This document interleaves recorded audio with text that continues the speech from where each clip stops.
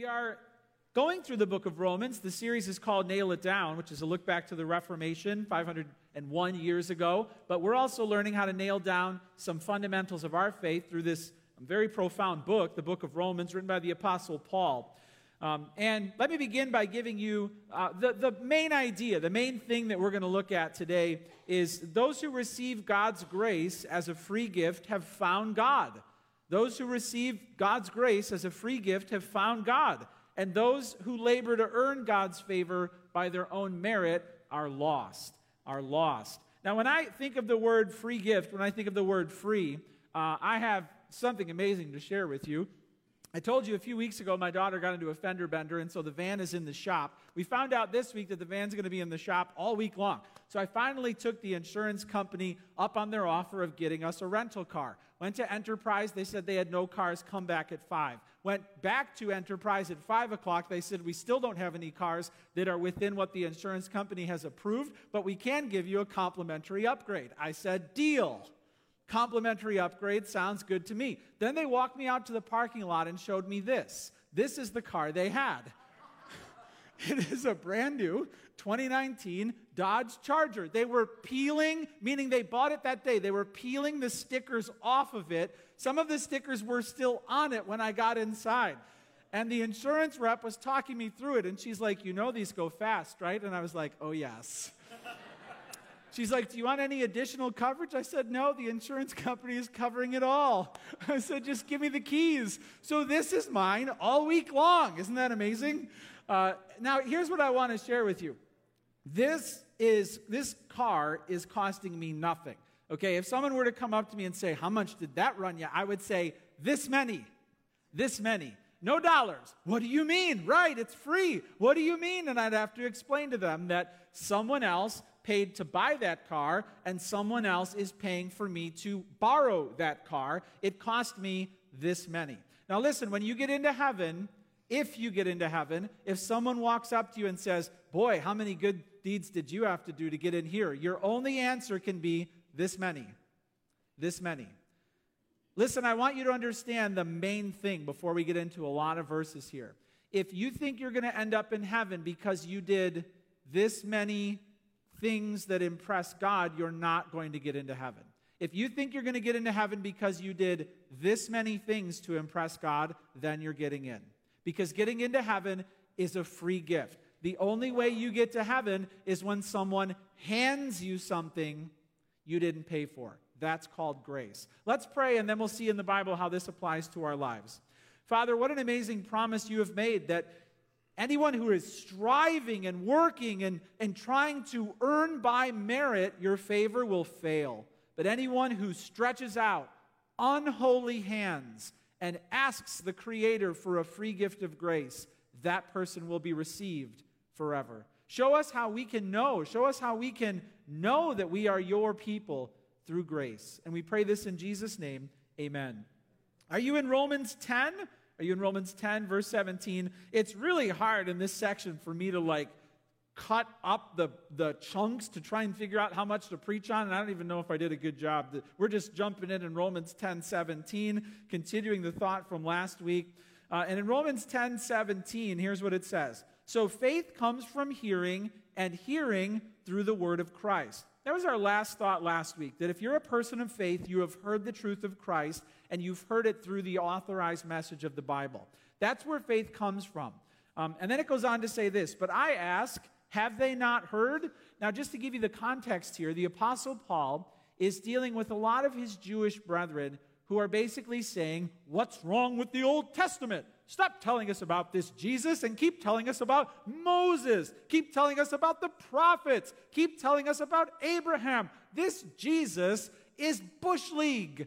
This Jesus is nothing compared to the heroes of the faith we already have. Paul is now, he's trying to, in the Old Testament, show, look, all of these heroes of the faith looked ahead to the culmination of God, which is the Messiah. Therefore, he's trying to show them, if you're missing the Messiah, you're missing everything the Old Testament was about. And so that's the idea. So it says here, but I ask, have they not heard? That means the Jewish people hearing about the Messiah. Have they not heard? Indeed they have. And now he quotes Psalm 19:4. For their voice has gone out to all the earth, and their words to the ends of the world. But I ask, did Israel not understand? First Moses says, I will make you jealous of those who are not a nation. With a foolish nation I will make you angry. Then Isaiah is so bold as to say, I have been found by those who did not seek me. I have shown myself to those who did not ask for me. But of Israel he says, all day long I have held out my hands to a disobedient and contrary people. The first thing we can pull from these verses is this. Number one, jot this down. Are you listening? Are you listening? The first question is, have they not heard? And it says, indeed they have. Have you not heard? And it says, indeed they have. So why has Israel not received the Messiah? Why did Israel not get saved as a nation? Paul's like, you might think, well, maybe they didn't hear about it. And Paul's like, wrong. They heard. All of them heard, and they still didn't believe. Now, it's interesting that he quotes Psalm 19 here, and the reason is this. Psalm 19, in its original form, was a testimony of the voice of creation. So let's deal with that first. Let me read to you from Psalm 19, and here's what it says. The heavens declare the glory of God. The sky above proclaims his handiwork. It's a funny thought. So where's the sky? Everyone point to where the sky is. It's up there. And it's proclaiming the handiwork of God. What does that mean? The sky is talking? It's testifying. It says, day to day pours out speech, and night to night reveals knowledge. There is no speech, nor are there words, whose voice is not heard. Their voice goes out through all the earth, and their words to the end of the world. In them he has set a tent for the sun, which comes out like a bridegroom, leaving his chamber, and like a strong man runs its course with joy. Its rising is from the end of heavens, and its circuit to the end of them, and there is nothing hidden from its heat. The idea is this. Creation is one way God speaks to us of his existence. Nature is one way we learn knowledge about God. Theologians have called nature and creation the little book, and the Bible is the big book, meaning the little book can teach you certain things about God.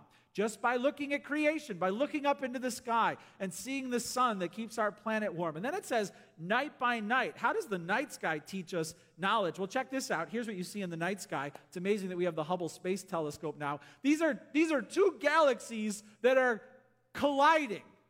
And we now can look through the farthest reaches of space and learn knowledge about what? Well, yes, about science, but also about a creator.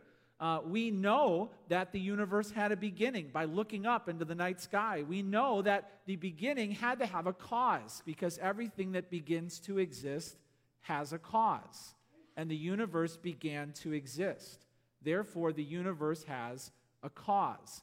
And the cause has to have certain qualifications like immense power. Power greater than the sum of all power that it controlled. Immense knowledge. More intelligence than the universe contains because it was a smart bomb when it went off. It immediately began functioning according to law and order that it couldn't account for itself. And there also had to be a will.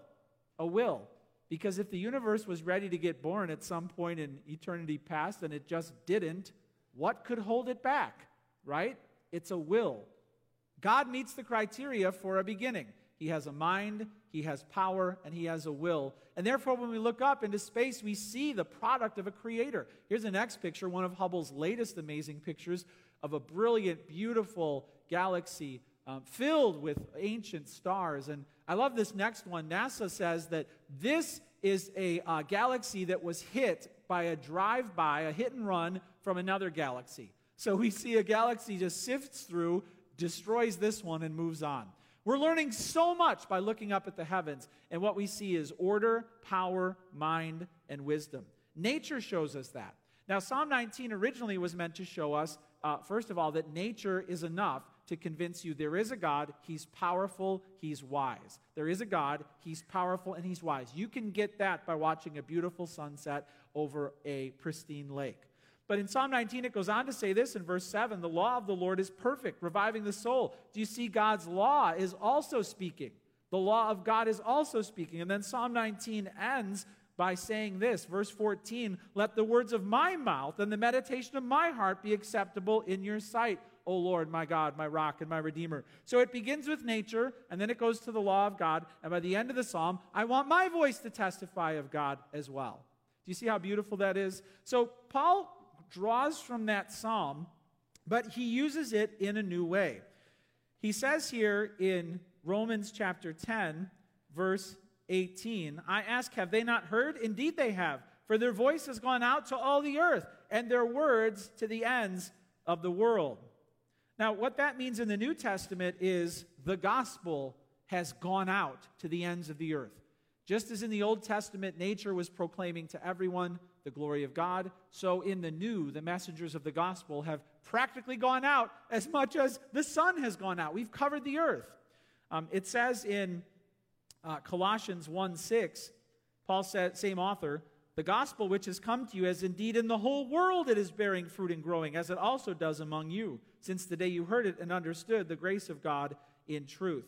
So we know that nature reveals that there is a powerful creator, but we also know that the gospel is now God's manifold witness to the world. Now, when it comes to nature, there are many people who are still wrestling at that level. Is there a God? Is there a God who I can know? And even though their voice is going out, the voice of nature is going out to everyone, we can suppress that voice. We can ignore that voice. We can deflect that voice. We can mock that voice. We could even fake like we believe that voice when deep in our hearts we really don't. Let me ask you this question. Are you listening? Are you listening? You can write this down. Are you listening to the voice of nature? Are you listening to the voice of nature? Are you hearing there is a God? There is a creator. There must be. The universe could not have pulled itself out of a magic hat. Okay, that's worse than magic.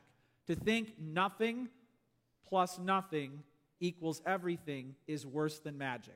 There must be a God. There must be a creator. We know that by the science. There has to be some cause with mind, will, and mighty power to bring this universe into being and to order it rapidly, immediately. We know that.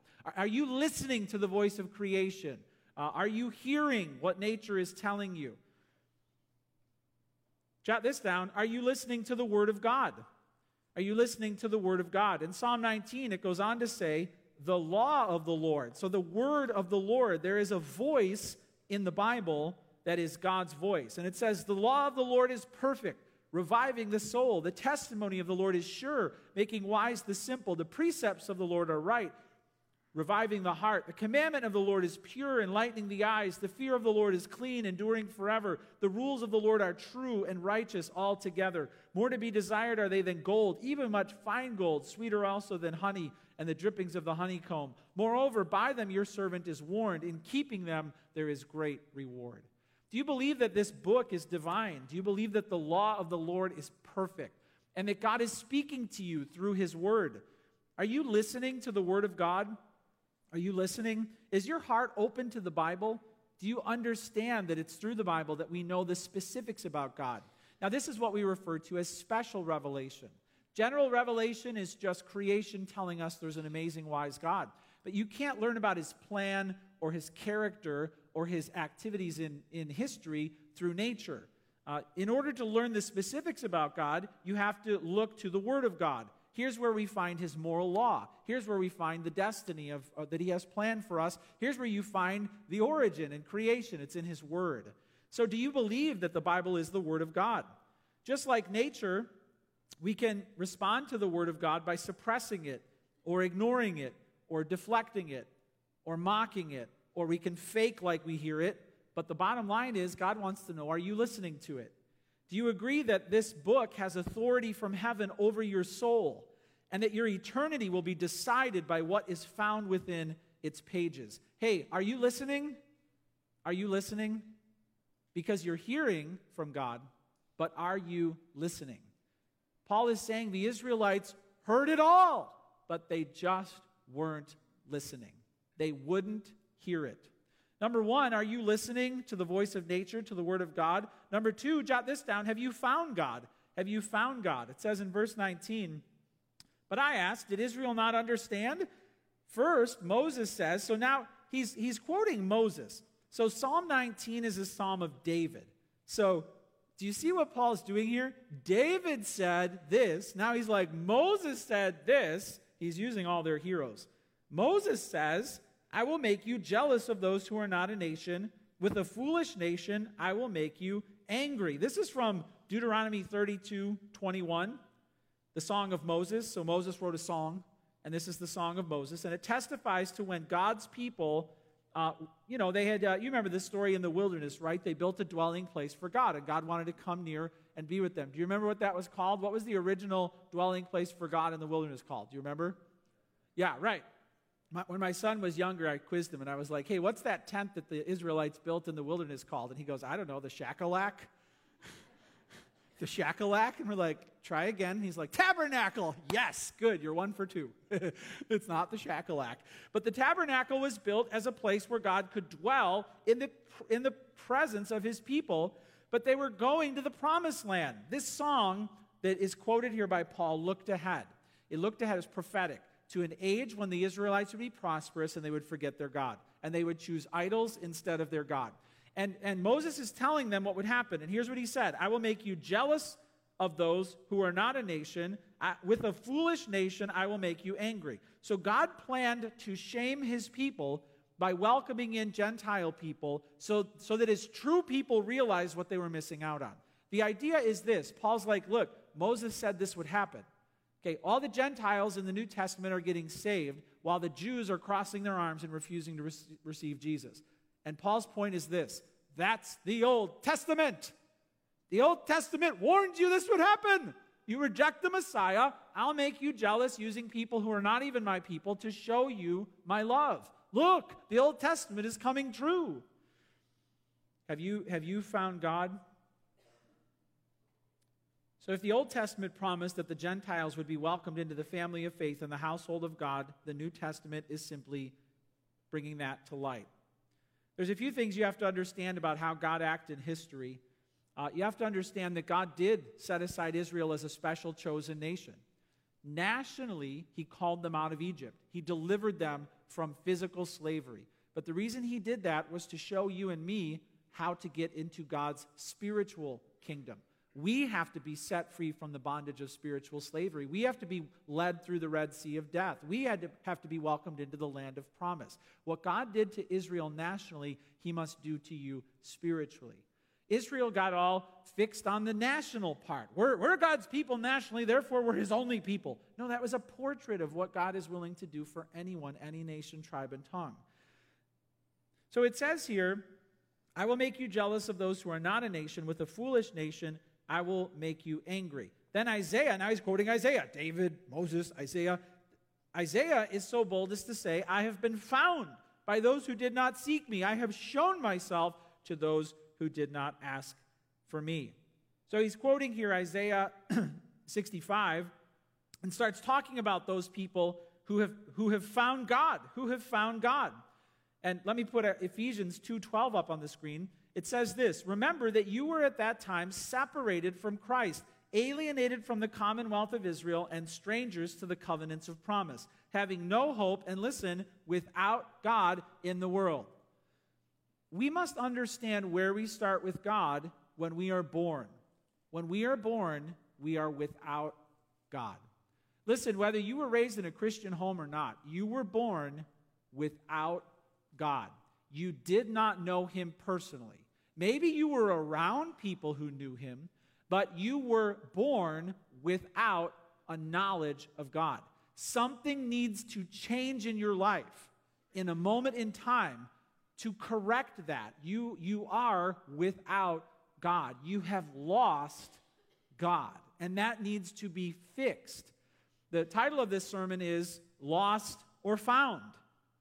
And it says here, God says, I have been found by those who did not seek me. And in Ephesians 2:12, it says, remember, you were without God in the world.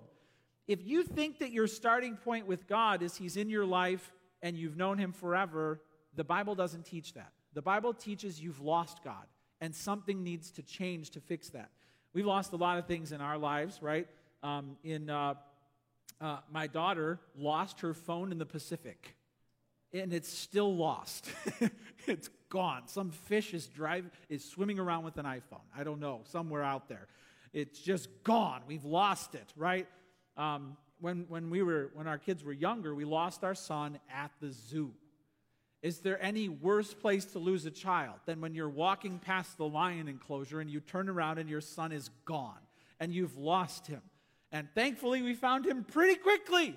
But when you lose something, you know that feeling when you lose something? Where is it? Where is it? And if it's something valuable, where is it? Where is it? And what if it's God? What if it's God that you have lost? Listen, what if your whole life God has been lost? Where is he? Where is he? Where is he? Have you found God? Have you found God?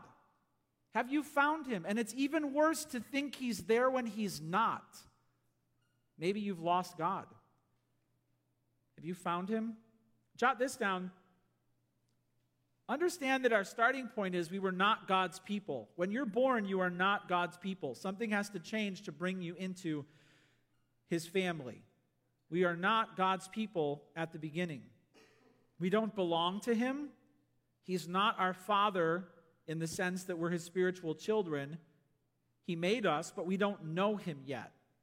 And Israel is meant to show us what it's like to refuse the God who loves us. Here's a picture of Jesus. Found this painting earlier this week, but Jesus looking up over at the city before he comes in, and it says Jesus wept over Jerusalem, right? This is the Creator looking upon his people, and he's rejected. He's outside. They will welcome him, and then they will crucify him. And here's the next picture of what they did to him. They rejected him, and therefore God was pushed away. And something had to change to bring people back to God. Something has to change to bring you back to God. But understand that your starting point is you don't belong to God.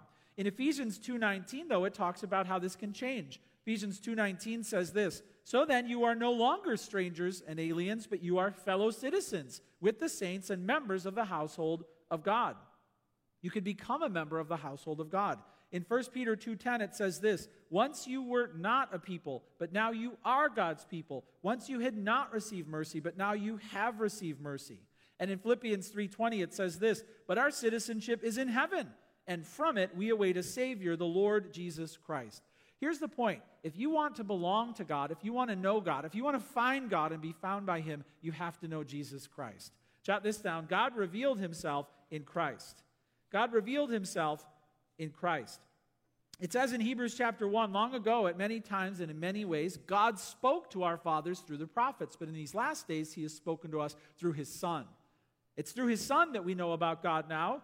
Have you found God? Have you found God's Son? Have you found him? Have you found him? Paul is talking here about how we find God in Christ Jesus. "I've been found by those who did not seek me. I have shown myself to those who did not ask for me." God revealed himself in the gospel. When my son was younger, he asked a question. He said this. He said, "Dad, when will God get out of Jesus?"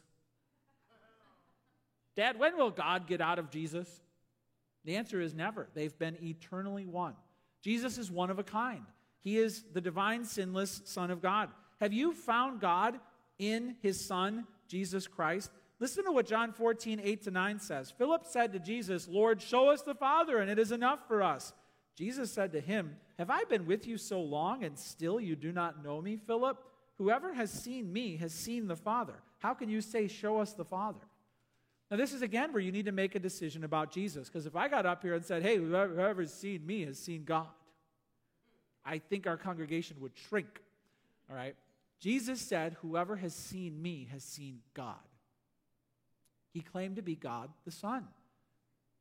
So you can't believe in a Jesus that's less than 100% God.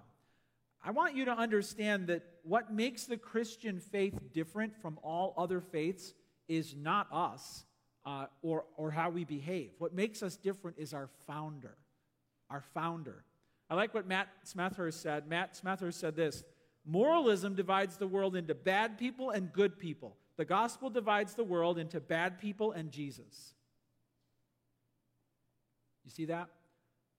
We're no different than everyone else. Jesus is different from everyone else. What makes our faith different and unique and special and eternal is not the followers of Christ, but it's our founder. He's one of a kind. He's perfect. And because we're related to him, that makes us different. He's different. Do you believe that? Do you believe that God has revealed himself perfectly in Christ? We were not God's people, but God revealed himself. We found God in Christ.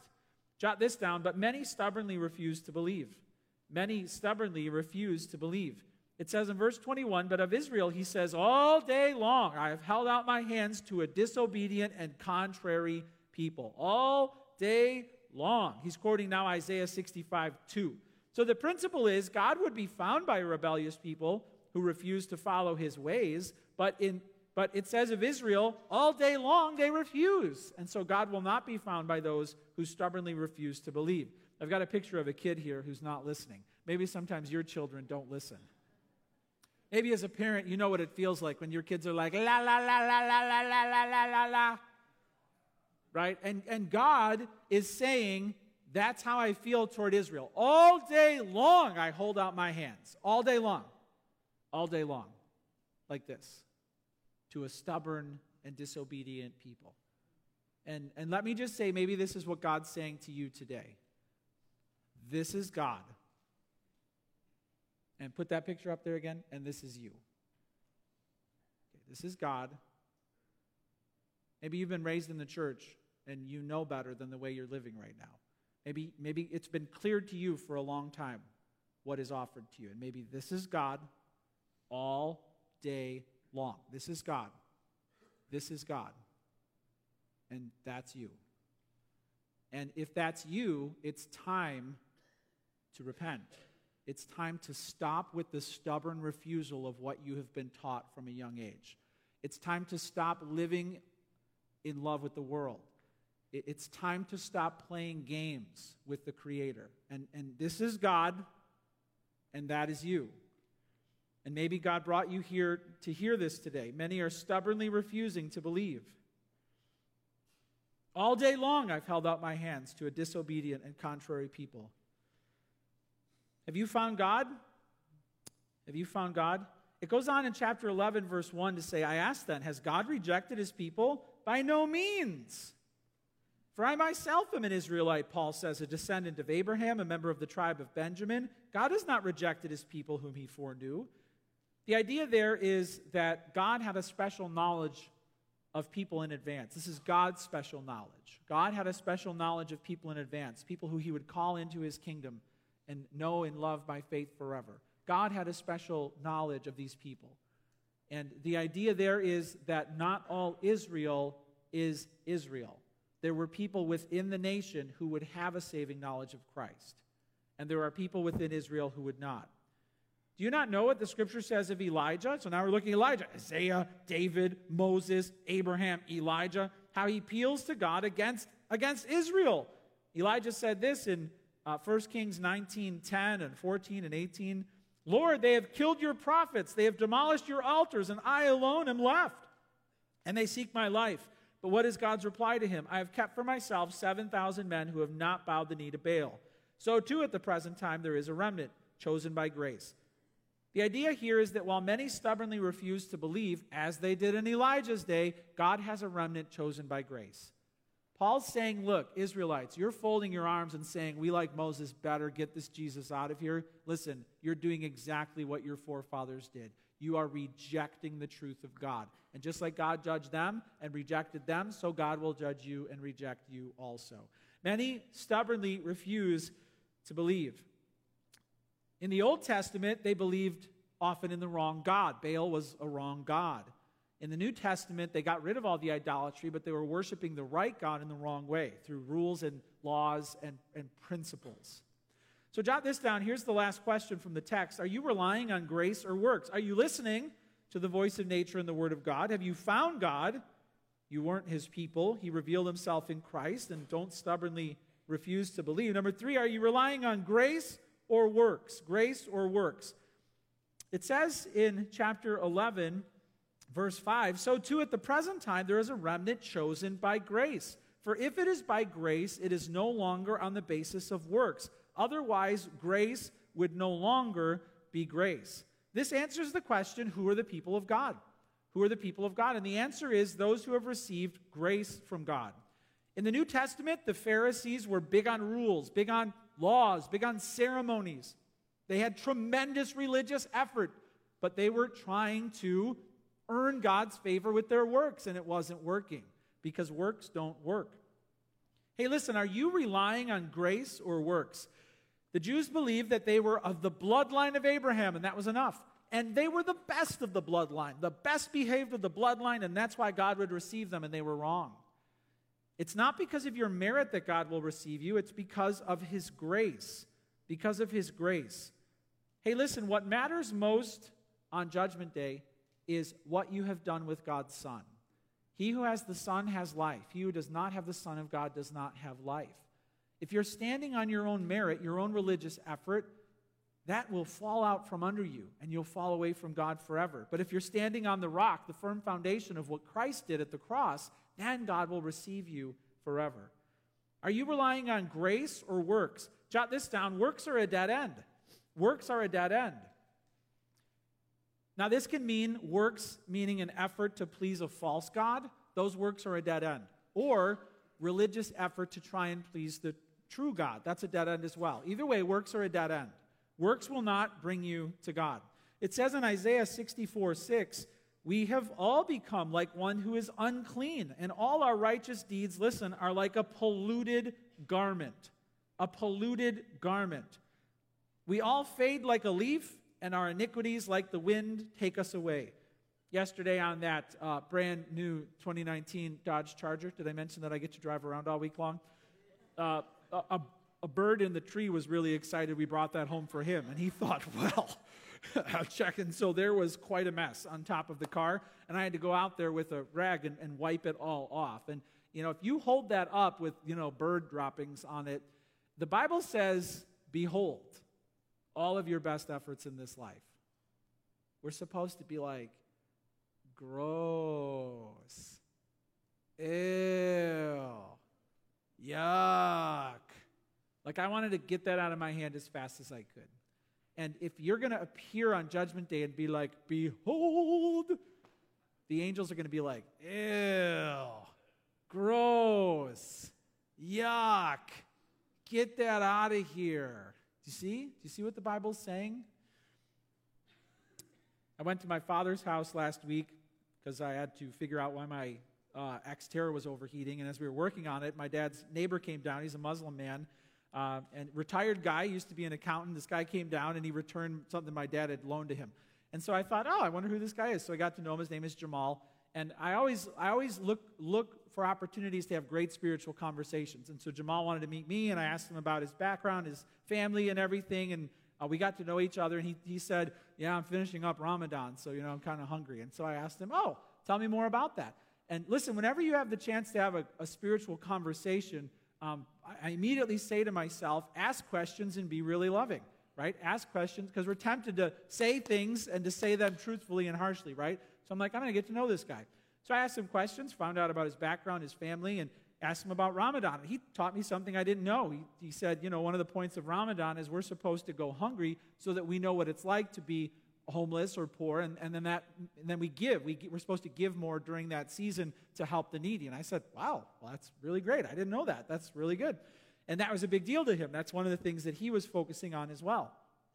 And as we continued to talk, I said, I love having spiritual conversations. I said, can I ask you a question? You've been a Muslim for a long time. You've been doing Ramadan for a long time, praying. I said, do you know if God is going to receive you into heaven? Do you know? Do you have reassurance after all of this religious effort that you'll be received? And he said, I hope so. I hope so. I said, but do you know? And the truth is, in the Islamic faith, you can't know. You can't have confidence that Allah will receive you. What they believe is that Allah is free to reject the most righteous person. He is free to do that just because he wants to. And he is free to welcome the most sinful person just because he wants to. Now, that's their faith. And so I asked him, do you know that you are acceptable to Allah? He said, I hope so. I hope so. And then he said, you're a Christian. I said, yeah, I'm a Christian. So I decided to he taught me about his faith, so I decided to share my faith with him. And I said, yeah, I was raised in a Christian church, but, really it was all about religious effort. And then finally, when I was in college, I told him I was in a metal band and I had long hair, and I said I was living a bad way. I said, but I saw in the Bible that it's not about my religious effort. I could never do enough to please God. And that's what I learned about Jesus. And he said, oh, Jesus, we believe he's virgin born. I said, I know. But listen, Jesus came into the world to save sinners because we can't save ourselves. And then I quoted a verse to him. We'll put this verse up on the screen.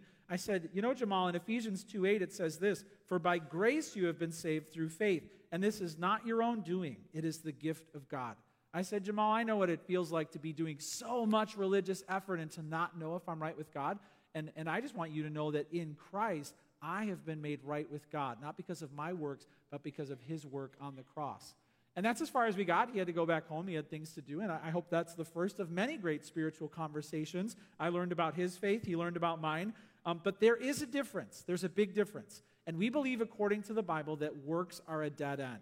We can exhaust ourselves with religious effort, and at the end of that, not even know if we're going to heaven. But jot this down. Grace is a free gift. Grace is a free gift. It says here, so at the present time there is a remnant chosen by grace. If it is by grace, it is no longer on the basis of works. Otherwise, grace would no longer be grace. And let me ask you this question to close out. Are you trying to earn enough spiritual credit with God to be worthy of heaven? Do you realize that's a dead end? Or have you admitted that you are morally bankrupt, that your best deeds are filthy in God's sight, that you have no credit in God's accounting, and that there's a great deficit?